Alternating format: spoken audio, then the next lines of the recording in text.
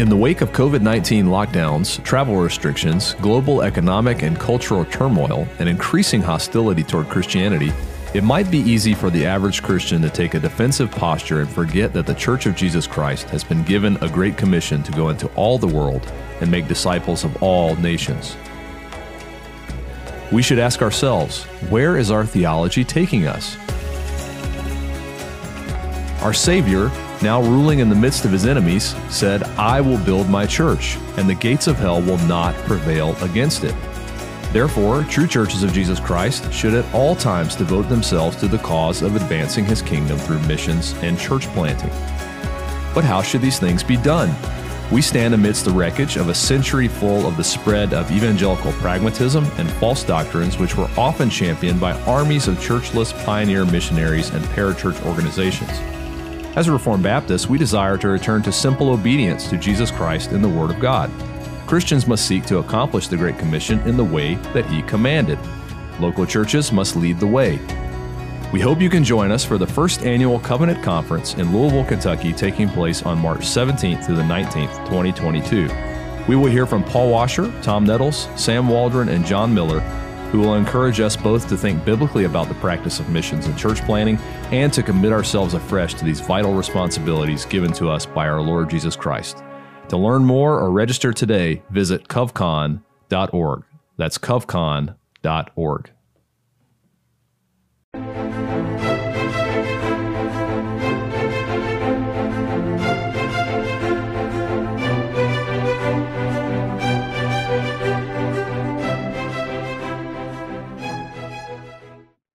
Natural law and the fall. So in this lecture, I want to begin to think about what was Adam's relationship to the law at creation, right? Before the fall.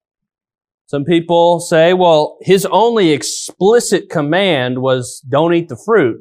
If you do, you'll die. So he didn't have the law. All he had was don't eat the fruit. We start to think through that a little bit. So does that mean Adam could have murdered Eve and not been guilty? If the only command he had was don't eat the fruit, that's what we start to kind of push that thinking a little bit. We reductio ad absurdum, we push it out to absurdity. Start saying, that doesn't sound quite right. So, how do we begin to think through these things? Well, I want to start with some foundational things, right? We're generally following the canon, but I'm going to use the New Testament to help me interpret the Old. That's good hermeneutics, right? And we're going to talk about the law's relationship to love. And I think a nice simple way to put this is that love fulfills the law, and the law fills out love, right? I'll write that down. That's important. Love fulfills the law, and the law fills out love. Right? So you can look at Matthew 22, where Jesus talks about the whole law is contained with love the Lord your God with all your heart, mind, soul, and strength, and love your neighbor as yourself.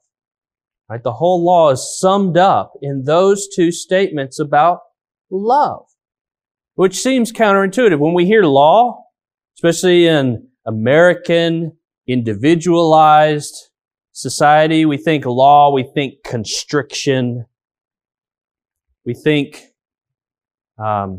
binding, we think oppressive, right? We think even evil, right? There's even in Reformed theology, in the Reformed world, there can be this libertarian impulse that sees government as a necessary evil, and laws are oppressive inherently. Right? Well, no, law is expressed in love. Love is the fulfillment of the law, which, as we'll get to later, you cannot merely outwardly conform to the law and be obedient to it. There must be an inward posture of love as well.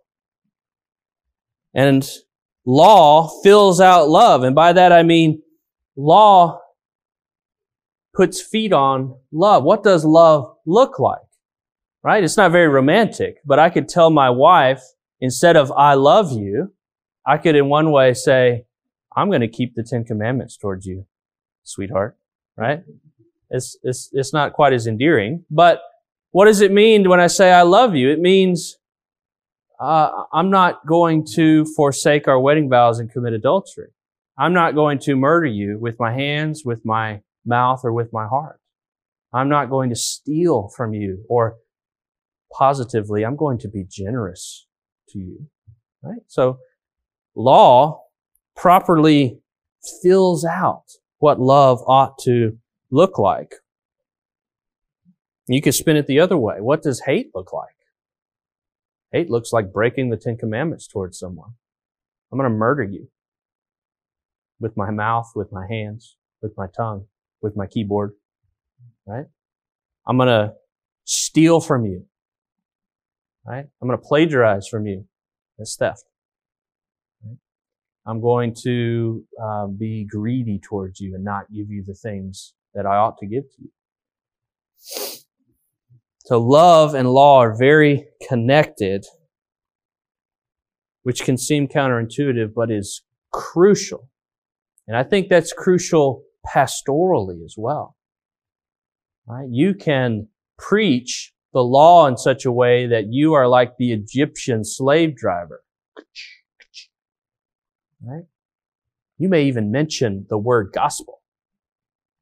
But you can preach in a legal way that doesn't have anything to do with love, to where people are just following the law, striving to follow the law, to try and keep their consciences clean and to get the weight of what you're preaching off of them. No. I want to preach the law and preach Christ in such a way that love becomes the principal motivation for their obedience to the law. You can see the other passages there. Paul says, Romans 13, right? When he talks about the commandments, what does he do? He doesn't talk about the ceremonial law or the judicial law. He lists out commandments of moral law. He says, love does no wrong to a neighbor. Therefore, love is the fulfilling of the law. We'll talk about fulfillment later. What does that mean? Plerao in Greek. If you plan to read Ross's From the Finger of God, he has a whole appendix analyzing the different senses in which people take plerao to fulfill, right? It's relevant if you're doing any study on Matthew 5:17 and 18. But Galatians 5:14, the whole law is fulfilled in one word: you shall love your neighbor as yourself, right?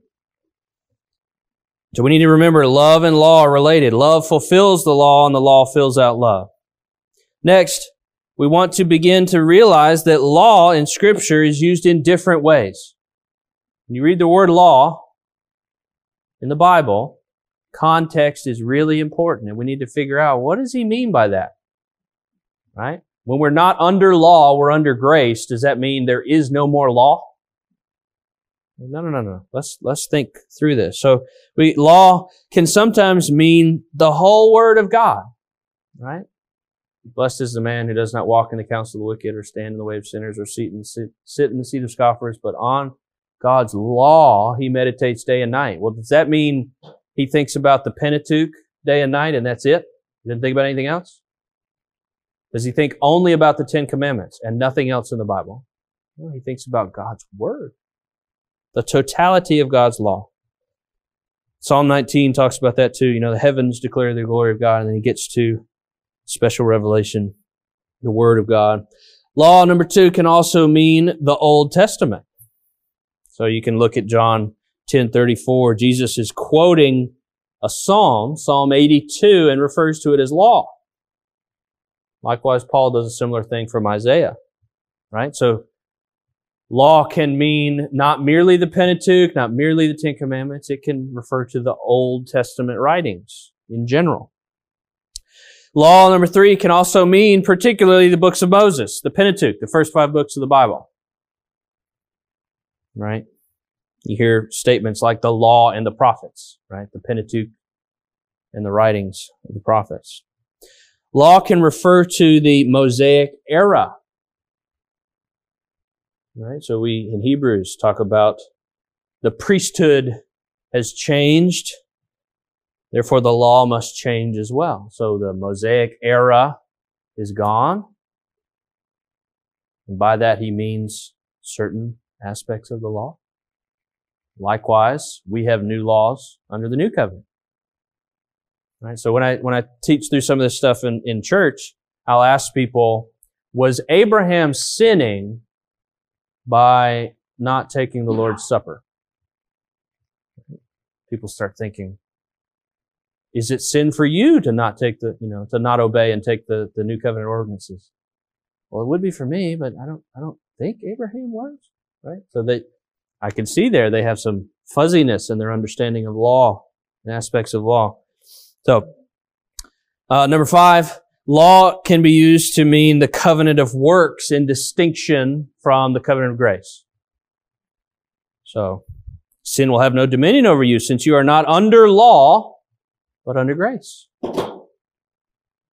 Several other passages listed there for you. So we need to think clearly that the law is used in different ways. That list is adapted from several other places. The Leiden synopsis was helpful there, but it's not original to me. Turretin does similar things as well, volume 2. I'll talk about that later. So, categories of law. Categories of law. Moral law. We'll start with that one. Moral law.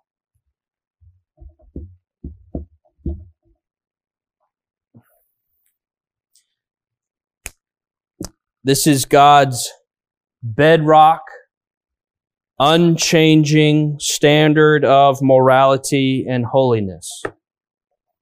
It is a reflection of His moral character, and as we said earlier, He doesn't change, therefore His reflection of uprightness doesn't change. Turretin does make a distinction that is helpful for us to be, if we want to be exceedingly precise. He makes a distinction between archetypal law and ectypal law. It's not going to be in your exam, but I'll write those words out for you just so that you have heard of them.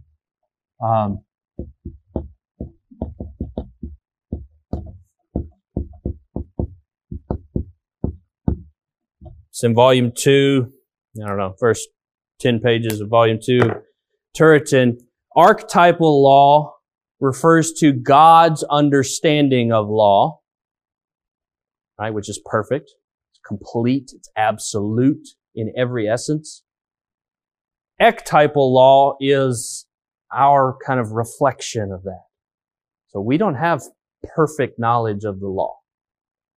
We have an accurate understanding of the law because He's revealed it to us, a sufficiently clear understanding, but it's not a perfected understanding. So he makes this precise distinction. If you get into the weeds of law doctrine and arguing with people, that distinction can be helpful, but for most people, moral law is sufficient. Bavinck says that the moral law, as such, is not an arbitrary positive law, but is grounded in the nature of God Himself. Right? So, law, the doctrine of law, in our spider web, is connected to theology proper. If you screw with theology proper, you're screwing with the law. If you screw with the law, you're screwing with theology proper. It's important to know that these are connected. It's not, and this is important too, related to your theology proper, the law is not a self-existent, impersonal power independent of God. Right? The law is not outside of God, constricting Him and constraining Him. I wanted to love Israel, but the law was out there, and it bound my hands. I had to kill them. Right? No, the law is not this impersonal force that handcuffs God to do something. It's unbreakable, Bavinck says, inviolable. It bears its character throughout the Scriptures, and our own conscience bears witness to it. And so the entire so-called moral world order, with its phenomena of responsibility, its sense of duty, its guilt, its repentance, its dread, its remorse, all of these things are connected to the moral law of God. Which is why Christ can say He came not to abolish it. Right? Can't abolish the law any more than you could abolish God and His character. It's unchanging. He came to fulfill it. And that's related, what Bavinck was saying there, to our next category of natural law. Natural law. When I was studying Sabbath, at one point, I fell down this rabbit hole of studying natural law. It goes and goes and goes. So there's like natural law and legal theory. If you go to law school, you can study natural law. Finis, I don't remember his first name, but his last name is Finis, F-I-N-N-I-S. He wrote a book called Natural Law. It's an OUP, Oxford University Press volume. It's the standard kind of entry way into legal theory of natural law. It's really good in as far as defending the category of natural law. It's terrible as to filling out what the content of natural law is. But natural law is in substance the same content as the moral law of God, but it refers particularly to the work of the law of God upon mankind, stamped upon mankind. It's related to being made in the image of God. So it's in substance the same as the moral law of God. But it refers specifically to the moral law being impressed upon every being made in God's image. Right? Richard Muller, his definition is given there. You can read that. He gets into detail. We can speak of natural law in two ways. Turretin talks about it in two ways. Broadly, God's laws of creation or His laws over nature refers to His providence, right? So the moon still goes around the earth according to God's commands. Well, yeah, that's His providence. It's not referring to a moral category. That would be narrowly or strictly speaking of natural law, would refer to moral duties being pressed upon us. If that makes sense? So broadly versus narrowly conceived. Broadly is kind of nature obeying God. Narrowly refers to us and moral absolutes, moral work impressed upon us.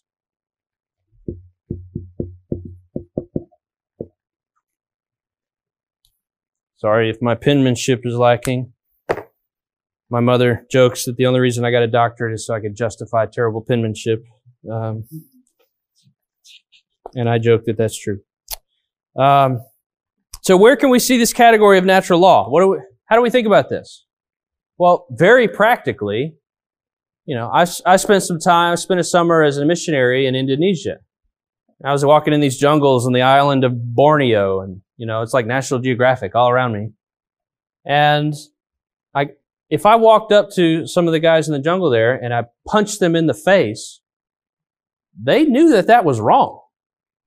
I didn't have to convince them that that was wrong. If I stole their chicken, they knew to be upset. Right? I don't have to, generally speaking, we don't have to explain to people the major categories of right and wrong. Thank goodness, right? Sometimes you do. In America, you do have to defend, like, homosexuality is wrong, right? You have to argue against that. Just, God judging our nation, it seems. But generally, the categories of natural law, right? We see in Scripture, we'll talk about that in a minute. Turretin talks about the consent of nations and the evidenced moral standard that's pretty much doesn't have to be argued about. You don't have to tell people that theft is wrong, that murder is wrong, that slander is wrong. Now, what to do about it, that we have to argue about. Right? If somebody's convicted of one of these things. But generally speaking, thankfully, we live in a society that assumes that life is worth at least outside the womb, is worth protecting. And as frustrating as our society may be, I'm glad that we have what we do have, as far as laws that generally uphold several external acts of obedience to the second table of the law. On the next page, we can see, we can look at natural law as a category by looking at the absurdities that result if we deny it, if we deny the category, right? If there was no such thing as natural law, a law binding on everyone, then everything would be equally lawful, Turretin says, right? It'd be chaos. That's ridiculous. And he says we can even look at the pagan philosophers, right? Cicero says we are born to justice, and that right is not established but by opinion, but by nature. Just fascinating to sit and stew on that for a little bit. But thankfully, even pagans will agree that there's some measure of right and wrong, right? Thankfully, they're not consistent with all that they espouse about morality, right? Because if they were, your child is first string on the basketball team, my child's second string, and if it's survival of the fittest, well, I'm going to kill your child so that my child could survive and do better. So, whoa. They say that's ridiculous. So it's, well, I'm just using your logic, Natural law. We'll get to that in a minute when we get to creation. Another category that's relevant to law, positive law.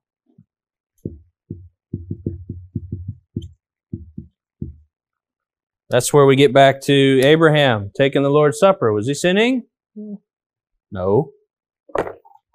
No more than we're sinning by circumcising or not circumcising our sons. Right? We're not. It's not a law for us now. These laws, positive laws, are tied to a specific covenant. They're not inherently evil or good. And they're given out of God's own free will, out of His own predisposition. So eating fruit is not sinful inherently. But Adam eating that particular fruit, given the positive law that he was under in the garden, that was sinful. All right? Thank you for listening to this week's episode of Preaching and Teaching, brought to you by Covenant Baptist Theological Seminary. CBTS is a confessional Reformed Baptist seminary which provides affordable online theological education to help the church in its calling to train faithful men for the gospel ministry. To learn more, visit cbtseminary.org.